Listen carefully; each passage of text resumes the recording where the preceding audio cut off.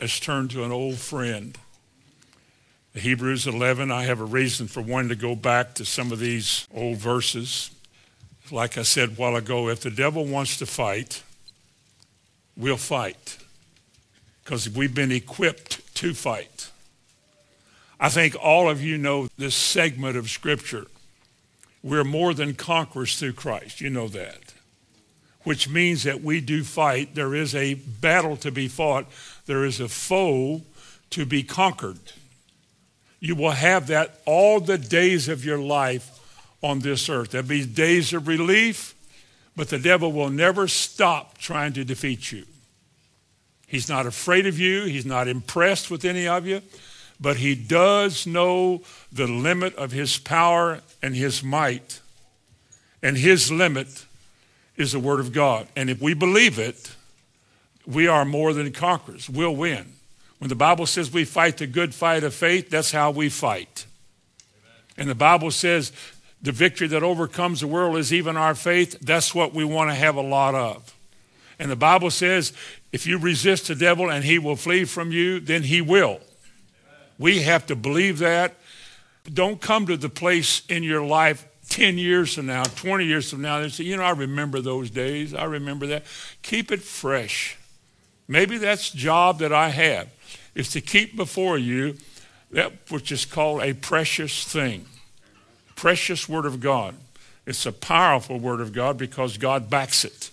He watches over it. And he keeps his word, and if you'll hold fast to it, he'll bless you.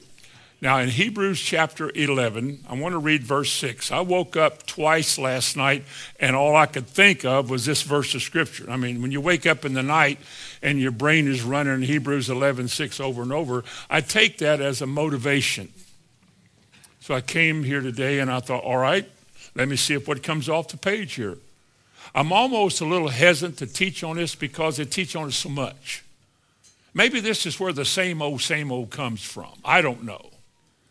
To me, anyway, this same old is as good now as it ever was.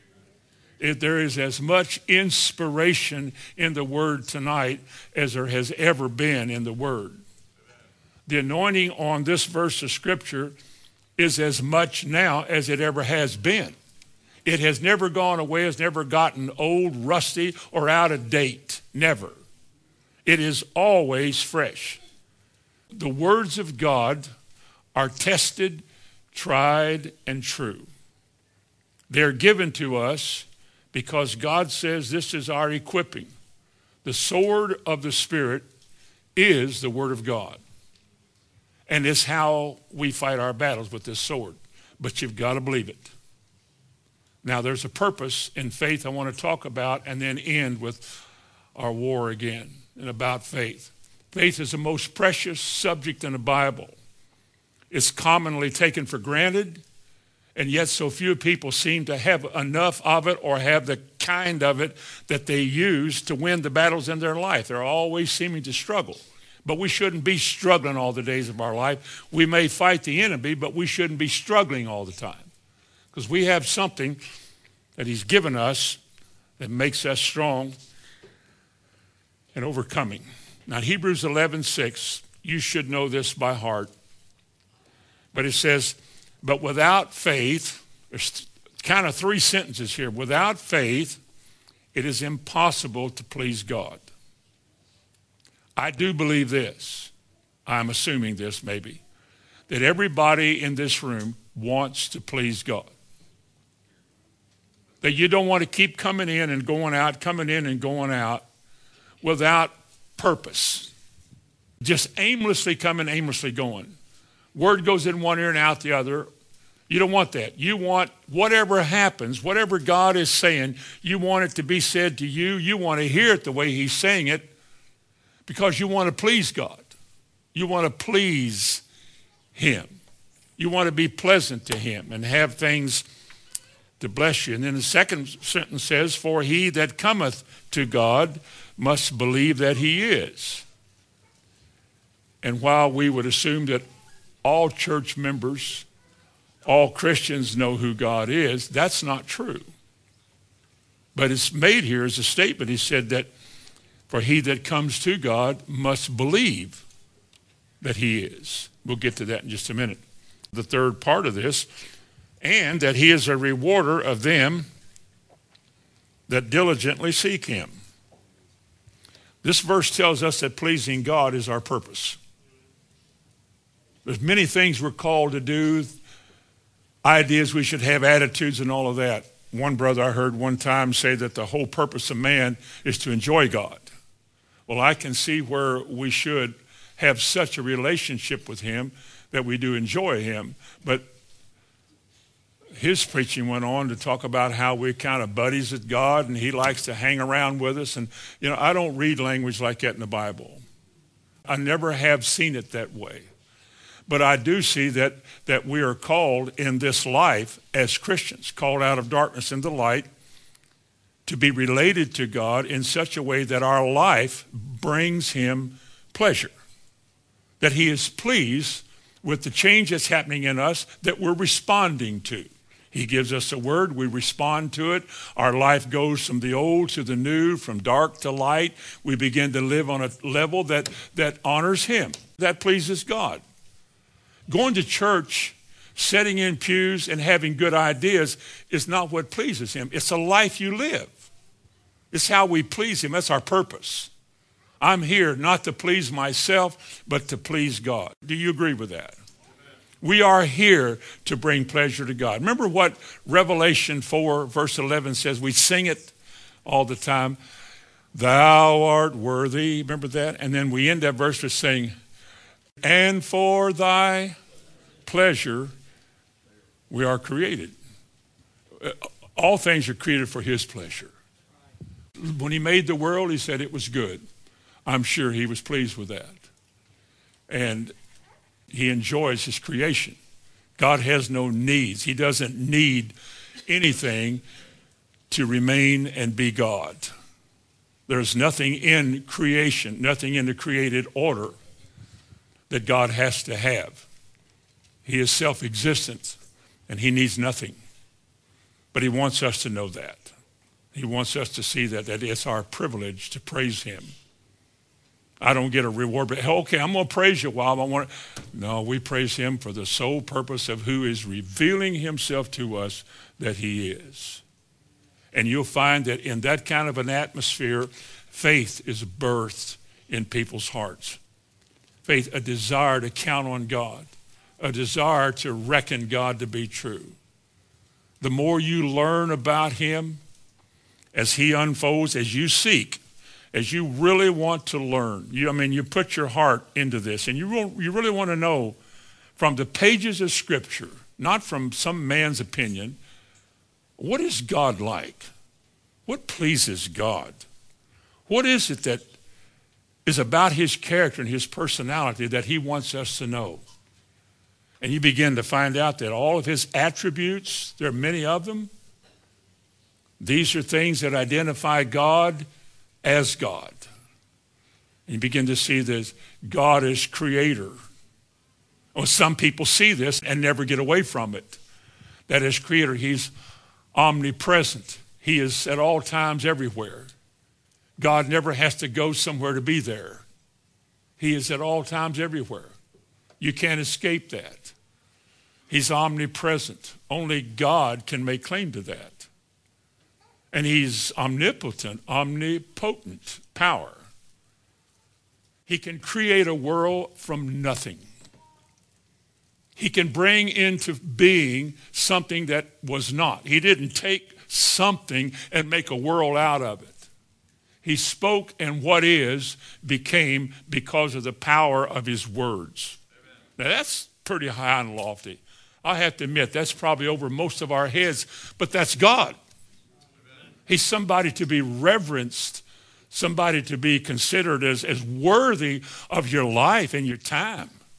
If you see it, a revelation of God to his people, seeing him in his majesty and in his might, and all these things about him and his power and his might and his creation as Savior, who can amongst man do miracles that cannot be explained, which a natural man cannot accept because he cannot have a natural answer for everything from the virgin birth of the walls of Jericho.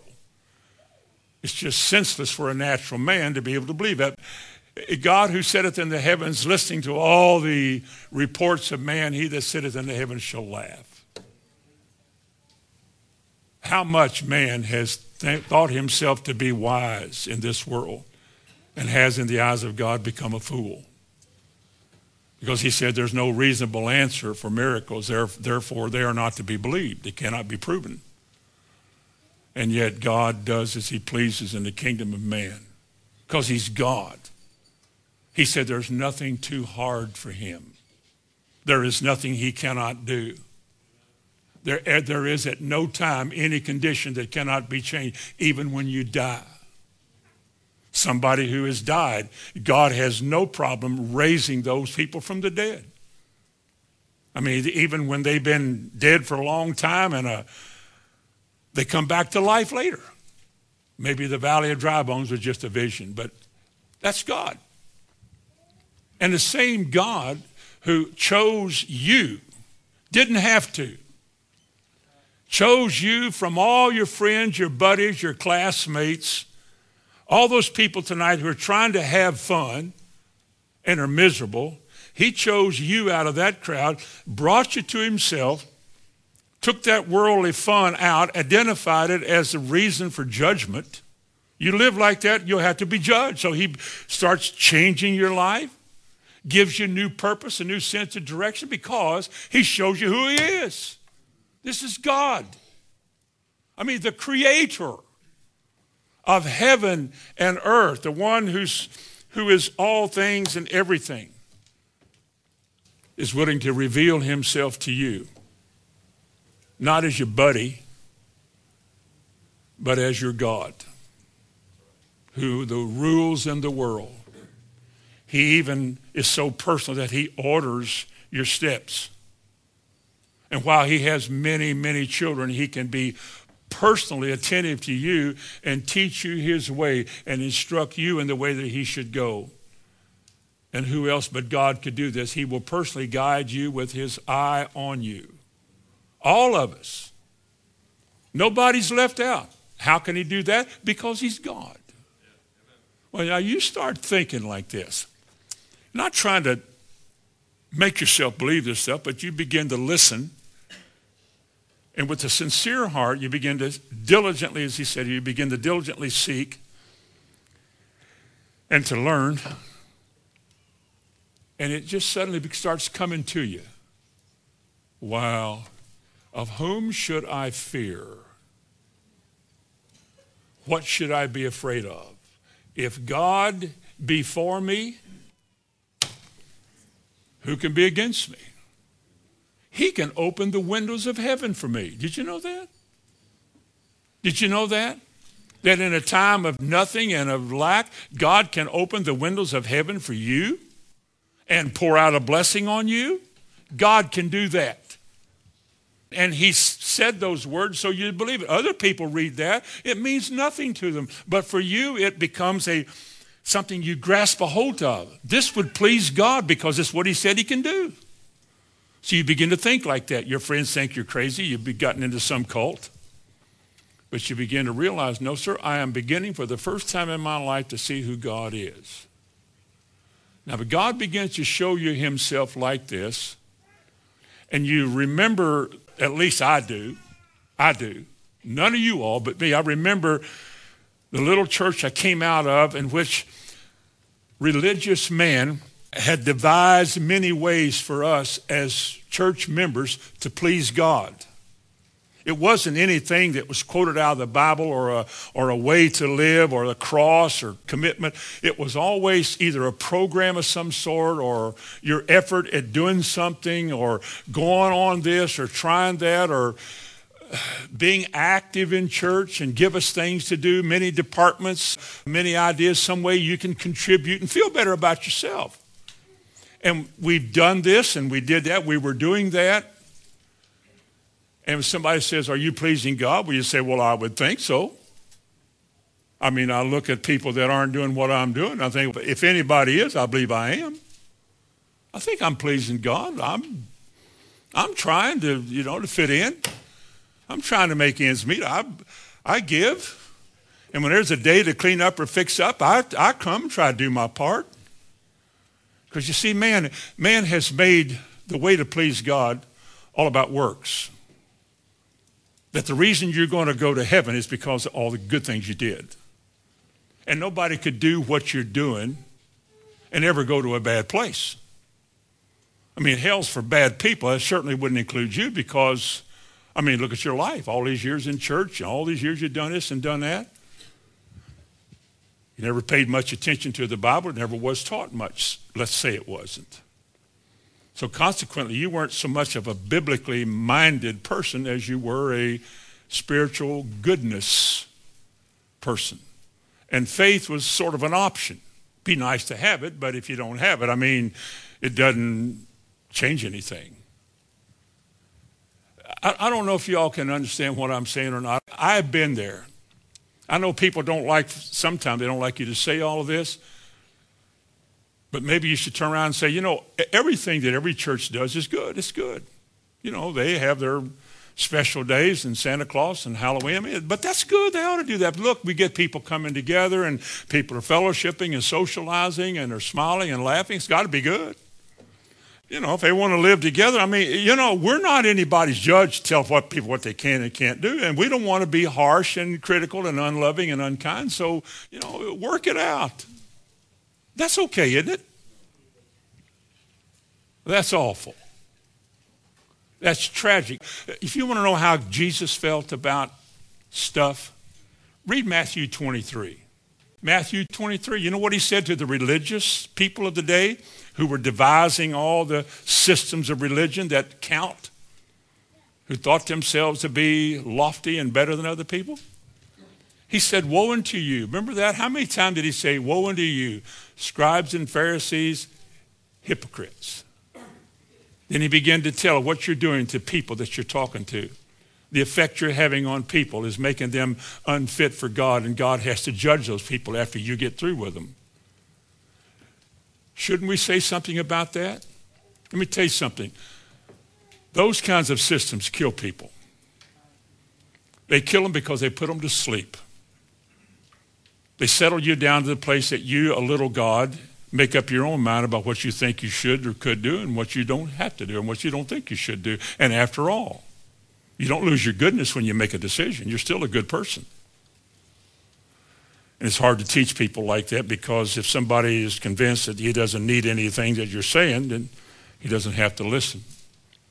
And if they don't, not much happens.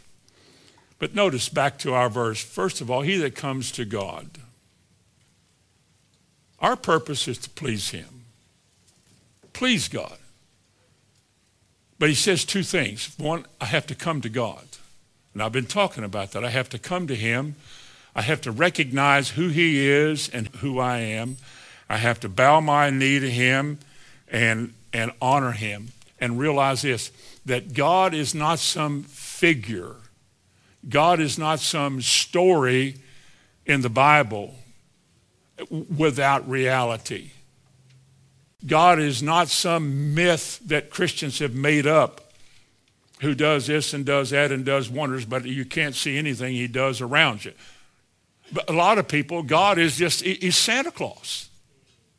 He's just somebody up there. That's the way they refer to him. The guy upstairs, they say, he's not real. He's not really God. They're not coming to God. They're coming to a system, but they're not coming to God. But you see, when you begin to realize that he is what I said a while ago. He is the creator. He is all-powerful. He is supreme. He is eternal. He is self-existent. He chose you, little microscopic you, and all the massive creation, one world, because only one son to redeem the world. And he chose you in the little tiny dot on there to become his special personal possession and child. And he loves you enough to redo you, to change you, to make you into a new creature. And that will happen when you begin to realize who it is you're dealing with. If we just come in here and go home, and God is just God, but he's not somebody that you reverence, not somebody that you recognize that when you hear his word, it is by his choice and by his sovereignty that you have a chance to hear it. You couldn't just come in here and hear the word. God brought us here, brought us all here to hear his word, because he's going to use that word to change your life. And that's the same word that produces faith. Faith, what you're going to believe, how you're going to relate to God, comes by hearing. And hearing by the words of God. And when you come to him, you learn of him, because again, this is what magnifies why we're here. My great reason for listening. God is not a man that he should lie, neither is he the son of man. If he said it, he'll do it. If he spoke it, he'll make it, he'll bring it to pass. I want all of that I can get. I don't care how dull my day has been, how long it's been, how tired I may be and busy and all. God help me for an hour to tune in.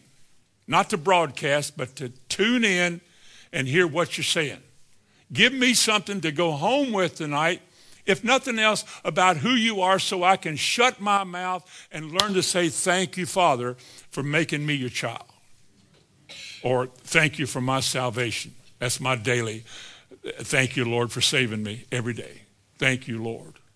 I can never thank you too much or enough for saving me. You didn't have to. It wasn't required of you.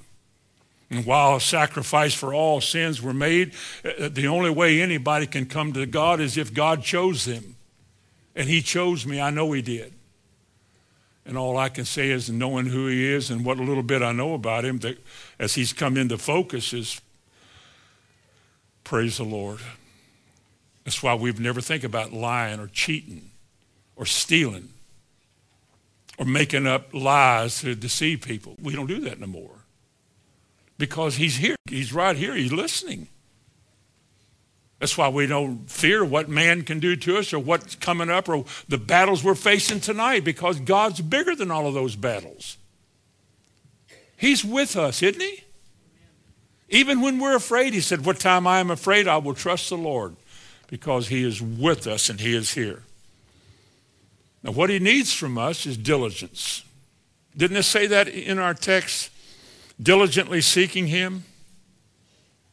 God is a rewarder of those who diligently seek him.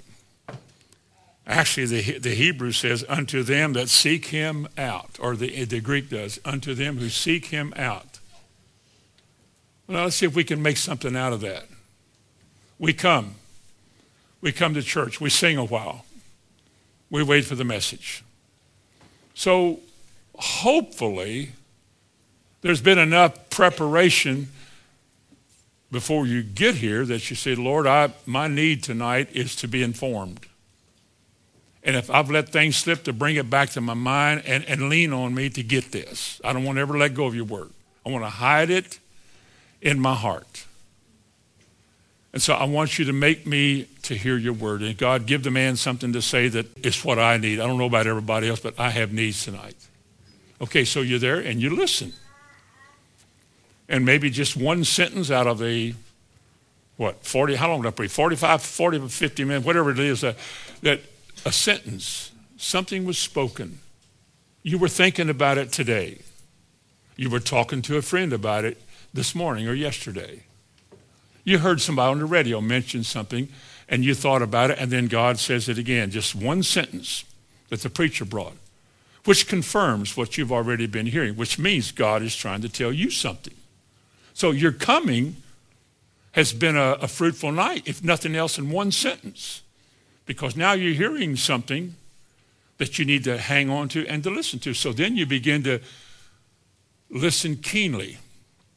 You begin to hear as though I really need to listen to all of this. Because God said that as you do, as you diligently press in, I think it was in Deuteronomy 28, if you will hearken, the 28th chapter of Deuteronomy at the very beginning, he said, if you will diligently Maybe the word diligently isn't in there. If you will hearken, listen to what God says. If you will give it your best ear night, your best night. If you will, what does it say? If you will what? Does it say diligently? This is not a good definition. This is just amplification. If you will press in to hear what God is saying, because of the motivation of your heart that says, I really need to hear what God is saying. I've heard what the radio said today. I've heard what maybe a doctor said or what a lawyer said or what an Indian chief said. I really want to know what God says. That's what I really want to hear. You know, I respect all these other people and all these other things, but they have their jobs, but I really personally want to hear what God says. Now, I might have let a lot of things slip, and therefore I'm kind of at loose ends. I shouldn't be, but God, bring it all back. Bring it all back. Let me see it again clear, because I don't want to ever let go and fall back into fear and uncertainty. I want to know that anytime the devil sticks his head up in my life, I know exactly how to whack it. I know what you've said about how to deal with it, and I want that. So he said, if you will diligently hearken to the Lord, to the voice of the Lord, and will what else? What will happen? He'll reward you, didn't he? All he asks you to do is listen and pay attention. Listen to me, do you realize tonight, if God can get your mind, God can get you? And if the devil can distract your mind, the devil can invade you? And the longer he keeps you invaded, the less this word affects your life. And so you've got to realize that the devil is going to try to do everything he can to make the word say something it doesn't say, or be meaningless or not relevant, not for today, or something, so you can start thinking some other way. But God said, if you will diligently hearken, if you will give it your best shot, I'm listening as though I have got to hear what God is saying. Thank God for preachers, but I got to hear what God is saying. Because he's got 8,000 promises there, and I need a bunch of them tonight. I know friends that need a bunch of them tonight. Amen. I want an invasion of God's promises and power in our life. I want to see the devil flee. All I want to see the devil is his backside and his elbows.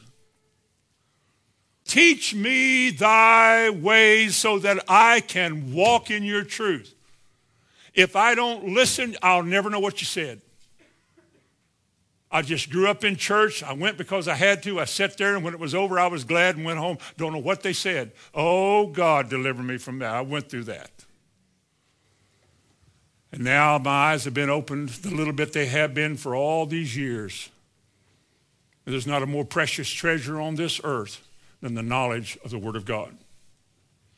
That's how you're delivered. That's 2 Peter 1. Proverbs said, through knowledge shall the just be delivered. This is what God offers us. If you don't want it, you'll live the way of the world. But God offers you this. Look at all the blessings there. This is God's reward. He will reward whom? And those who diligently seek him. He said he will help those who diligently seek him. So if I diligently seek after the Lord, he's going to respond. Isn't he? Didn't he said one time, you do something and I'll open the windows of heaven. But he's not going to open until you do something in response to what he said. But your heart has to be, if he never opened anything like that, I'm still going to serve him because he's worth my life. He saved it, it's his. It doesn't belong to me, it's his. So I'm going to worship him anyway, not to get something, but just simply because I want to enjoy who he is. I want God to be pleased. He'll bless you when you go out. Didn't he say that? Somewhere in the front of that chapter there? Deuteronomy 28, what is verse 2 or 3? He'll bless you when you go out. He'll even bless you when you come back in. He goes on to say in there, everything you put your hand to will prosper. Is that a promise? Well, of course it is. And look how many people the devil are robbing financially. And you got that verse of scripture in your lap. Maybe we've heard it before and just didn't see how that could be, and so ignored it. Like I told some folks in India years ago, I don't care who you are, what country you live in. It's the poorest country I've ever seen, ever. Probably the poorest people I'll ever see in my life. The most run-down, degraded-looking place you ever saw, and yet 300 ministers sit in that little temple with all their monkeys covered up with towels and stuff. Sit there 4 hours every day, an hour at night every day, hanging on, writing on any kind of little piece of paper they could find so they could keep the Word of God before them. They really wanted it. And I told them, I said, you know, God's blessing is not for Americans only. Oh, well, you can get blessed in America because we work more hours than any country in the world. We're the hardest working people in the world. That's true. We're the most blessed country financially, and we probably give more than any country in the world by far. So we could, go through all that. But I told him, I said, God will bless you just as much as he'll bless anybody in India. There's no border of any country that can prevent God from doing what he said. When he spoke his word to his people, they weren't exactly living in but this is what he said, this is what I'll do. So instead of saying, well, I know he said that, but wait a minute. God ain't playing games. This is the Almighty's word. Bow your head. I'm not praying that, but humble yourself before God and realize this. I don't care who you are, where you come from. God said, I want to bless you. And when you go out, I want to bless you when you come back in. Everywhere you are, I want you to be blessed. Everything you put your hand to ought to prosper. Everything, from the dishes in your house to chainsaws to your cars to your batteries, your paintbrushes, your whatever you do. Because you approach it with the fact that, God, I'm doing this, and I'm aware of what you said in your word. I know you meant it. I'm going to do it. And so as you begin to respond to God, listen to me, you start pleasing God because now you're doing things his way. You're talking his way. You're thinking his way. You're honoring him for all of this. And God is pleased to bless you. What about the 91st Psalm? Did he say with long life he would satisfy you? Did he or not? The last verse, the last clause of your health policy? He said, with long life will I satisfy you. He said, no evil shall befall you. No plague will come nigh your dwelling. He will give his angels charge concerning you, and they will keep you in all your ways. That's what God said. I don't know what the religious world thinks about it. I don't know if that even has any effect on their attitude or not, but it should have all kinds of effects on our lives. We start trusting God for these things. I remember years ago, we had this school health policy, and it was logical to me. This logical thing. I said, well, if God said with long life he'll satisfy me and that he will take care of me, then why am I buying something just in case? I said, well, I don't want that. The principal got it anyway because their teacher had to kick in or else we didn't get a break, so he signed me up anyway. I told him I didn't want it, and he signed me up anyway. I said, all right, that's your business, not mine. I've just got a better deal. Because God has revealed that. He didn't reveal it to them. They thought I was crazy. You're off into they didn't say this. They never say it to your face until they're mad, but they think you're off on some religious tangent. But what has happened is you've been drawn near to the secret place. There's been a communion there that you didn't know could exist. That God, in some strange and unusual, unlearned way, is saying something without speaking. You hear what I'm saying? You get something in your heart that makes you think, I can't explain all this, but this is going to work. I'm going to live and not die. God's going to turn around my circumstances and turn darkness into light. Why would he do that? Because I'm going to ask him to. Well, you can't tell God what to, I didn't tell him what to do. He showed me this is one of my rewards. This is one of my rewards where he said he would do this. What about Psalm 103? Is there anything good there? Bless the Lord, O my soul. And it said, who forgiveth all your iniquities and who heals all your diseases and sicknesses and all of that. Is that good? Let me ask you all a question. Does he or not? Now, if you're saying, well, I would like to believe that he would, but when I look around, I don't see it, then you're putting God's integrity on the basis of what man does and not what God said. Let God be true and every man a liar. Anybody who doesn't speak according to this word is not in light, he's in darkness. And pray that you're in the light and say what God says. If God said I am, then I am. If God said he will, then he will. All he's waiting for is my faith. I don't care what my condition is or what the circumstance is or how bad it seems or how difficult it is to cope with this. God is bigger than all these things and is faithful who watches over his word to perform it. He will do it. He does. You need a relief. You need some relief here. So let me give you some. Psalms 36, a little blessing here. Verse 7. How excellent is thy loving kindness, O God. Therefore the children in Shelbyville put their trust under the shadow of thy wings. Your oversight, your care for us, like a mother hen cares for her child. Therefore we put our trust under the shadow of thy wings. Look at verse 8.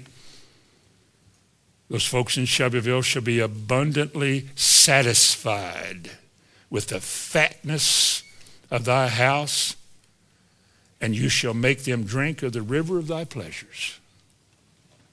That's a bunch of nice words run together, isn't it?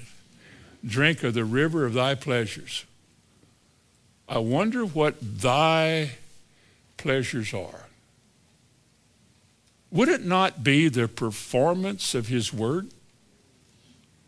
Would it not be an invitation to come to the river and enjoy? That God has prepared a banquet table before you? His banner over you is love? Wouldn't it have to do with something that pleases God? Like he said, it is your Father's good pleasure to give you the kingdom. Remember that? In the Sermon on the Mount? It is your Father's good pleasure to give you the kingdom. He doesn't need it. He made it for you. He'll reign in it. He called us all out of those places we were before he made the world. Before there was a world made, there was a you in the mind of God. And when your time came, he saved you, brought you out, brought you to him. All the struggles you go through, he was there all the time. Now he's making some changes, making some adjustments. Your life is becoming of value and worth because it's all about God now. You quit running out of here. Well, I don't know about all that. No, not anymore. Thou art worthy. Thou art worthy. Thou art worthy, O God, to receive honor, to receive glory, and to receive praise. For thou hast created all things you have created, and for your pleasure you've created them, and that includes me. I wasn't created. I was made out of something that was created. Man was formed out of the dust of the earth. We are so blessed because all this time we're talking about personal holiness and seeking first the kingdom and all of that.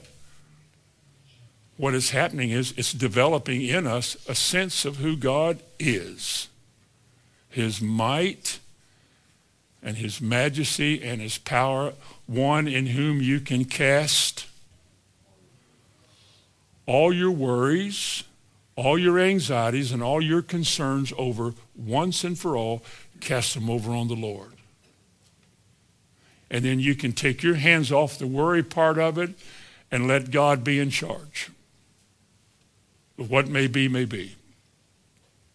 And every time the devil sticks his head up, I'm going to wear him out if I can. I'm going to swing my sword. But God will take care of my life. God will take care of our home. God will bless my home. I pray that God would bless my family. I do. I got so many grandkids, I think I remember at least all their first names. But I am blessed. I am blessed. I want to live and to see them all grow up. I like to live long enough to see them all get married, but they keep coming. I think, man, I'm going to be a 99-year-old man by the time they all quit having kids and get raised. Now great-grandkids are coming. That's between them and their daddies. I'm just saying that God has put so much value on what life is about. And to know that it's kind of like in your pocket, you've got something that attaches you to God. It's called faith.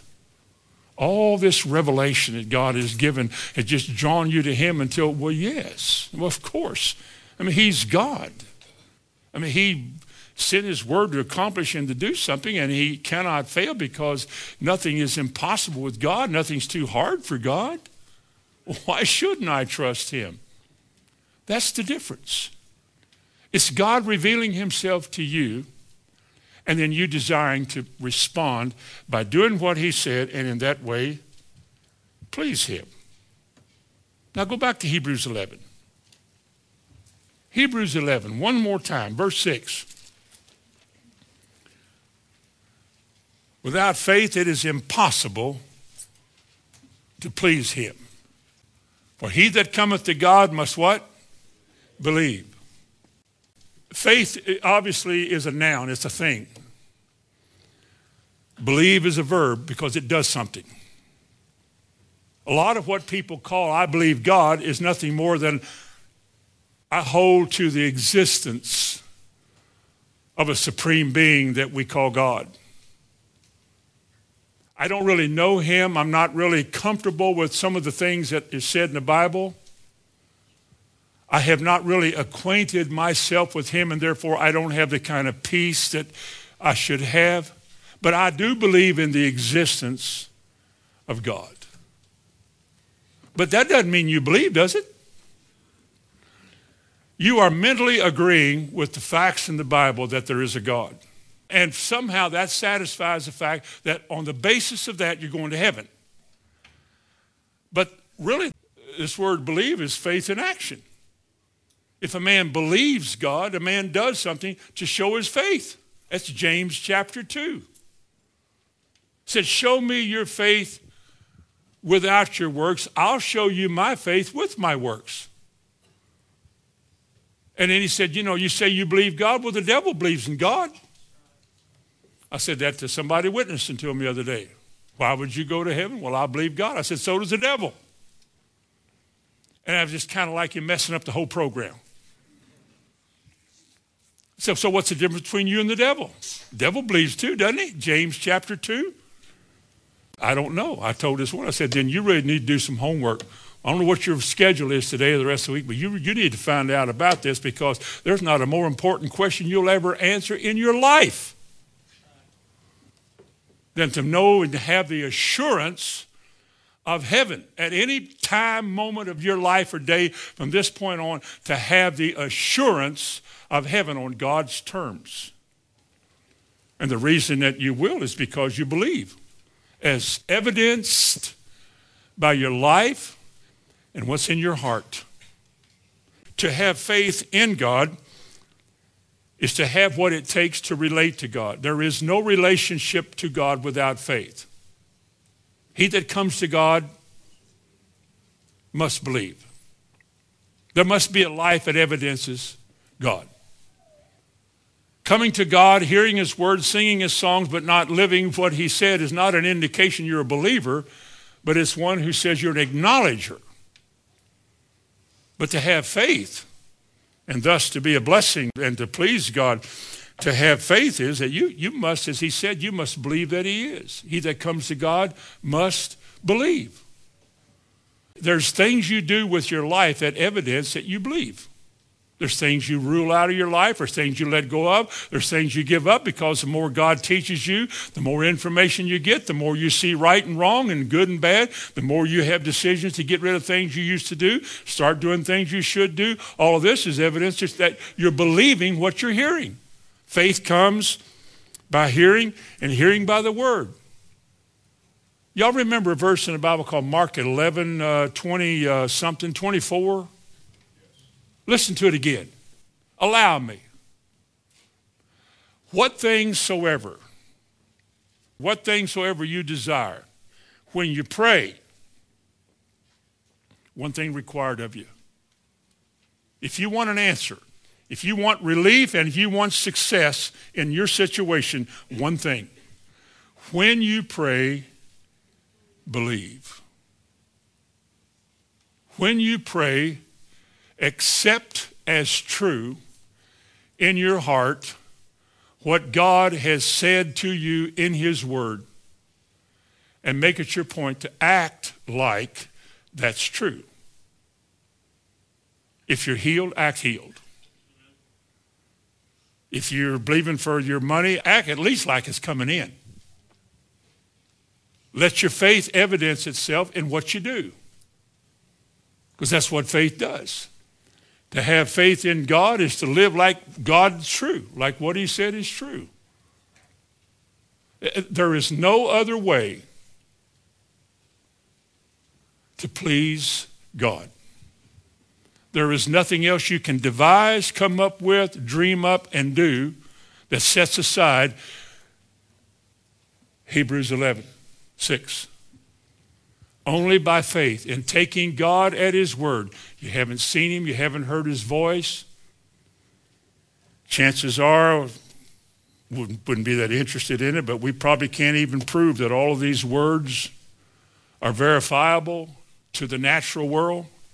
All we can do is take it because it says it. You could give me the best tapes and the best scholars in the world about how and why the word is absolutely true, and it wouldn't make me believe it more. I believe it because I want to believe it. I believe it because it's the Bible. Years ago, I surrendered my will and my life to the way in this book, bypassing this and bypassing that because I believe this is right. People were concerned about me. I think my daddy was. Because, man, what are you doing? Well, I'm trying to act like that's true. Trying to live like that book is true. I'm trying to evidence to whoever watches that I'm a believer. That what I'm doing is because of what I believe.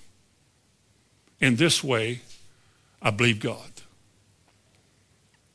If a man says he believes in God, but he doesn't live the way he should, then he doesn't know God. He hasn't had that reality of who he is impacting his heart. But when that comes, trust me with this one, it is so natural to desire not only his presence, but for God to speak comfortably in this word to you and to bless you. Because you see, without believing, you can't be saved. You can acknowledge God with your mind and your mouth all you want to, but if you don't believe in your heart, how can you be saved? Look in the Gospel of John. These are verses you probably ought to commit to your memory anyway. John 3, the last verse, 36. He that believeth on the Son has what? Everlasting life. And he that believeth not the Son hath not life. What does he have? The wrath of God abides on him. A nice person, maybe a wonderful, gentle grandmother. Nobody likes to think like this. We don't ever want this to be true because she's much too good to be bad enough, and all of that. But anyway, I'm just saying what it said. He that believes on the Son. How do you know if a person believes? Let me say it kindly to you, by their works. Works don't save you. What you do is because of what he's done. But you can't do anything to get saved, but when he saves you, it is obvious that you're going to live as though you got saved.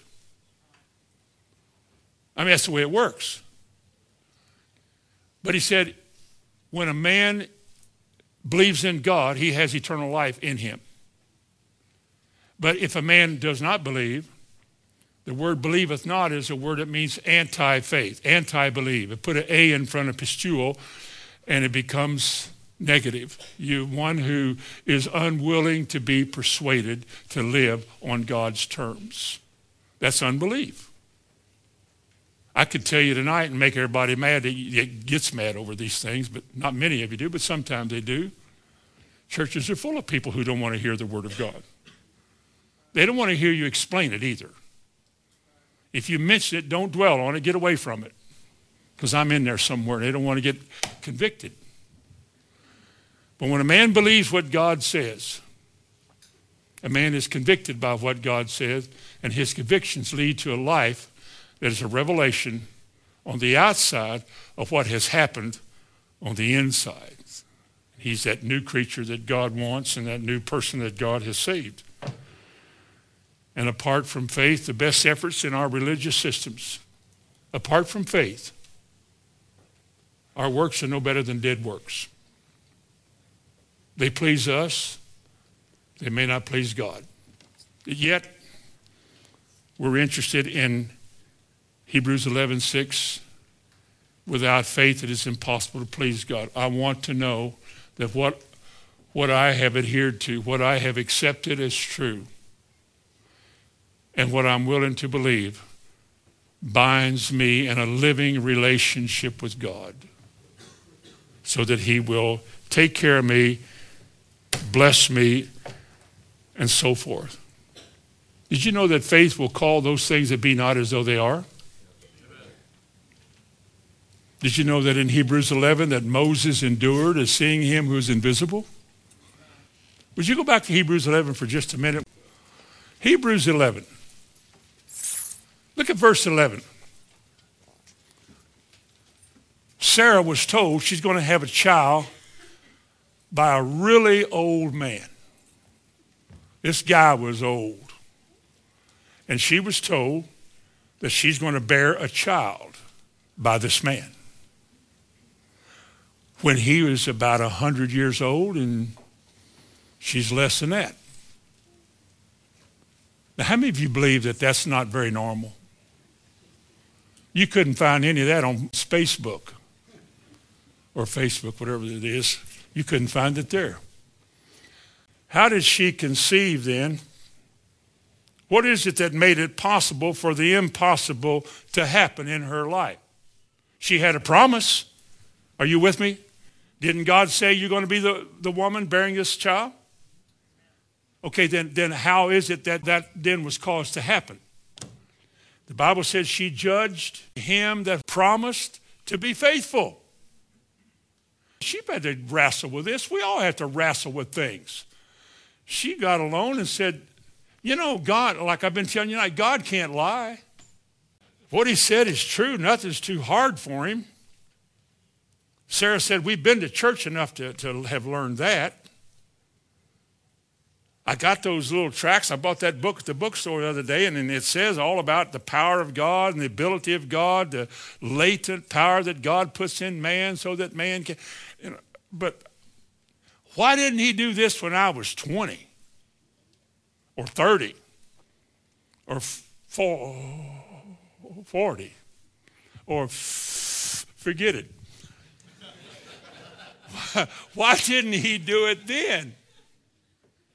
Why does he have to wait till I'm an older woman? Why indeed? But do you realize this, that because, and I'm putting this in my words now, the Bible doesn't say this, I'm just imagining this, because she wrestled with God, she went over the things about God that he had shown her about himself, who he is, what he can do. Nothing's too hard for God. Nothing can keep God from doing what he has decreed and said. Nothing. And if he told me, I'm going to have a child, and Abraham's going to be the daddy, okay, so be it. Because if God said it, he can do it. And the Bible says because she judged him faithful. she conceived strength to conceive. Look at the 19th verse. Well, what about Papa? Abraham, when he was, how old was Abraham? Pretty old, wasn't he? He considered God in Hebrews 11 and verse 19. It says, accounting that God was able to raise up even him from the dead, accounting that God was able, that God could do this. Verse 17, it says, by faith, Abraham, when he was tried, offered up Isaac. That's amazing. That he was able to do all of these things simply because he believed. Only because he believed. And he accounted that God was able. Isn't that what we can do? Isn't that what we do? Isn't God able to fix something? Is there anything he can't fix? Nothing. Is there any problem that can't be solved? None. God is able. Whether we believe it or not. We may go through this life as beggars when God said you don't have to be a beggar. You've been trained to be a beggar by the world. You still listen to the world, and the world makes a beggar out of you, but you don't have to be beggars. If you want to die a beggar, you go ahead and be a beggar. But if you want to please God, live on my terms. I will change you and lift you up and so forth. But you have to believe. You have to believe. All right, in closing. This is where a lot of people are. Okay, I hear what you said. I see what you're saying. I see the thing about God revealing himself to us and learning of him and relating to him, and out of that coming this assurance that anybody can do that, can take care of me. All right, I see that. But there are some things I'm fighting tonight, some things I'm wrestling with. There are some situations that have to be dealt with. And I don't know if I have the absolute exact kind of faith to do that or not. I mean, if I'm a little hesitant, am I wrong? No. The Bible told us to count the cost. Some of these things don't come easy. They draw you to a closet where you shut the door and turn off the radio and you let God deal with you. But you come to the place where you have to deal with things. I've asked myself more than once, what do I believe about teeth? What do I believe about that? Could God fix teeth? Could he cut hair? Could he shine shoes? Well, see, those are dumb things. But I have to start with the fact that, what is the will of God?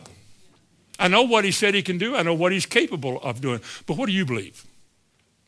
Are you persuaded that he'll do that for you? Are you convinced? Are you sure? Do you know that beyond a shadow of a doubt, it's done, it's settled, and it shall be that God's going to do it, and bam, whatever I'm believing for? You say, well, I don't know. I was still dealing with it. I don't know. I don't know. So what do you do? Well, let me ask you, let me give you 4 or 5 questions. You can answer these on your own. Number 1, do you want to believe? You really want to believe that? You may have to walk this thing out. Do you really want to believe what God said on his terms? Now, that's a question you have to answer. Secondly, if you really want to believe, are you willing to read? Are you willing to take some time of your day and read and ponder or meditate? Are you willing to take some time as you read? And I'm talking about reading especially things that pertain to your circumstances. If it's divine healing, read scriptures about healing. There's a lot of them. If it's a financial thing, read what God says about money. He says a lot about it. If it's about marriage that's on the rocks, a divorce, what does God, read what he says about it. If his answer doesn't suit you, take it. That's the way it ought to be. Read it, study it, sit down with it, take some notes, write it down, ponder it. Didn't God say, come now, let us reason together? Bring it to him. shut yourself off with God, get alone, and then talk to him.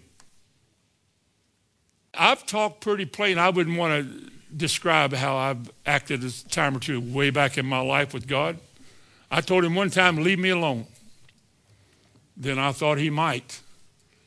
I think I broke out in tears. I said, no. That was a fool talking. Don't leave me alone. But man, I was going through, nothing worked. I mean, I stuttered so bad. Here I was trying to preach. I couldn't talk. Oh, I could talk. I could make a noise. People that stutter can sing. Maybe I should sing my sermons. Now would you turn to chapter, like that. But sometimes you just talk to him. I've walked through here before and talked to him. Lord, I don't understand what you're doing. Why isn't this or that's working? I mean, you said it would work. And then you get quiet and you think, you already said you don't believe it. You're asking him why he's not doing it when he's already said he would. You just need to shut up and be still. Tell him that, okay, you're right and I'm wrong. Learn. Put a watch before your mouth lest you sin against the Lord. But talk. Talk to the Lord. Bring the issues up. Deal with it. And then once you begin to see it, and you draw back and you say, this is something that God's going to do for me. Then you say, I will. It's decision time. I'm going to do it. It's kind of like when you put your hand to the promise. Okay, God. Because the next thing you do is the final thing you do. You confess it. Let everybody know it. We all want to watch you anyway. We let you know it. You should have seen them in a Christian church years ago when I said, God's going to give me a better used car. Right. They didn't say it that way then. But you could almost hear, that heavy breathing. Nobody does that. Give him a car. That's the dumbest thing I ever heard. That was in 1972. And then in 1973, in January, I had a brand new, no miles on it, nobody in it before me, new Ford. Brand spanking new. I asked for a better used one. I got a new one. And you know what God began to do? He took the faith that we had and he gave credence to the message I was preaching. Tell us how you did this. Tell us how this works. And they began to listen. And then they begin to get it. They begin to share it themselves. They begin to believe God and launch out and do things. 6 or 7 preachers in that one little church in Charlestown came out of there. But pastored churches and went all over the place. I think it was just simply because we had a simple, single desire just to please the Lord. It was just to do it his way. Remember, without faith, it is impossible to please God. For he that comes to God, not to something abstract, but to a person who is God, must believe that he really is, that all the things said about him is true, and that he's a rewarder of those who diligently seek after him. You're going to get blessed. Would you like to be blessed? Would you like to see an answer to your prayers? Would you like to see God invade your family or your friend's family or your brother's family and change everything, heal situations that don't look good, resolve situations that how is that ever going to be, and fix them? Well, why not? Why not? Amen. Heavenly Father, in the name of Jesus, make your word to be the joy and the rejoicing of our hearts. As you teach us your way and you lead us in your steps and you guide us through our life, let us so unfocus from the world and its terror and its trouble and focus on heaven and its blessings and be able to do, as the Bible says, it counted all joy, knowing that if you've hurt us, you're going to answer us. Now I ask you tonight in Jesus' name, for all these places where the devil is attacking, I pray that, God, the sword will be drawn, a glistening, sharper than any razor sword, and that your people and their friends and the body of believers will draw the sword. We will begin to engage the enemy until he flees. That there will be healing and health and peace and deliverance for your people. I ask you to do all of this, Lord, in Jesus' name. Amen and amen.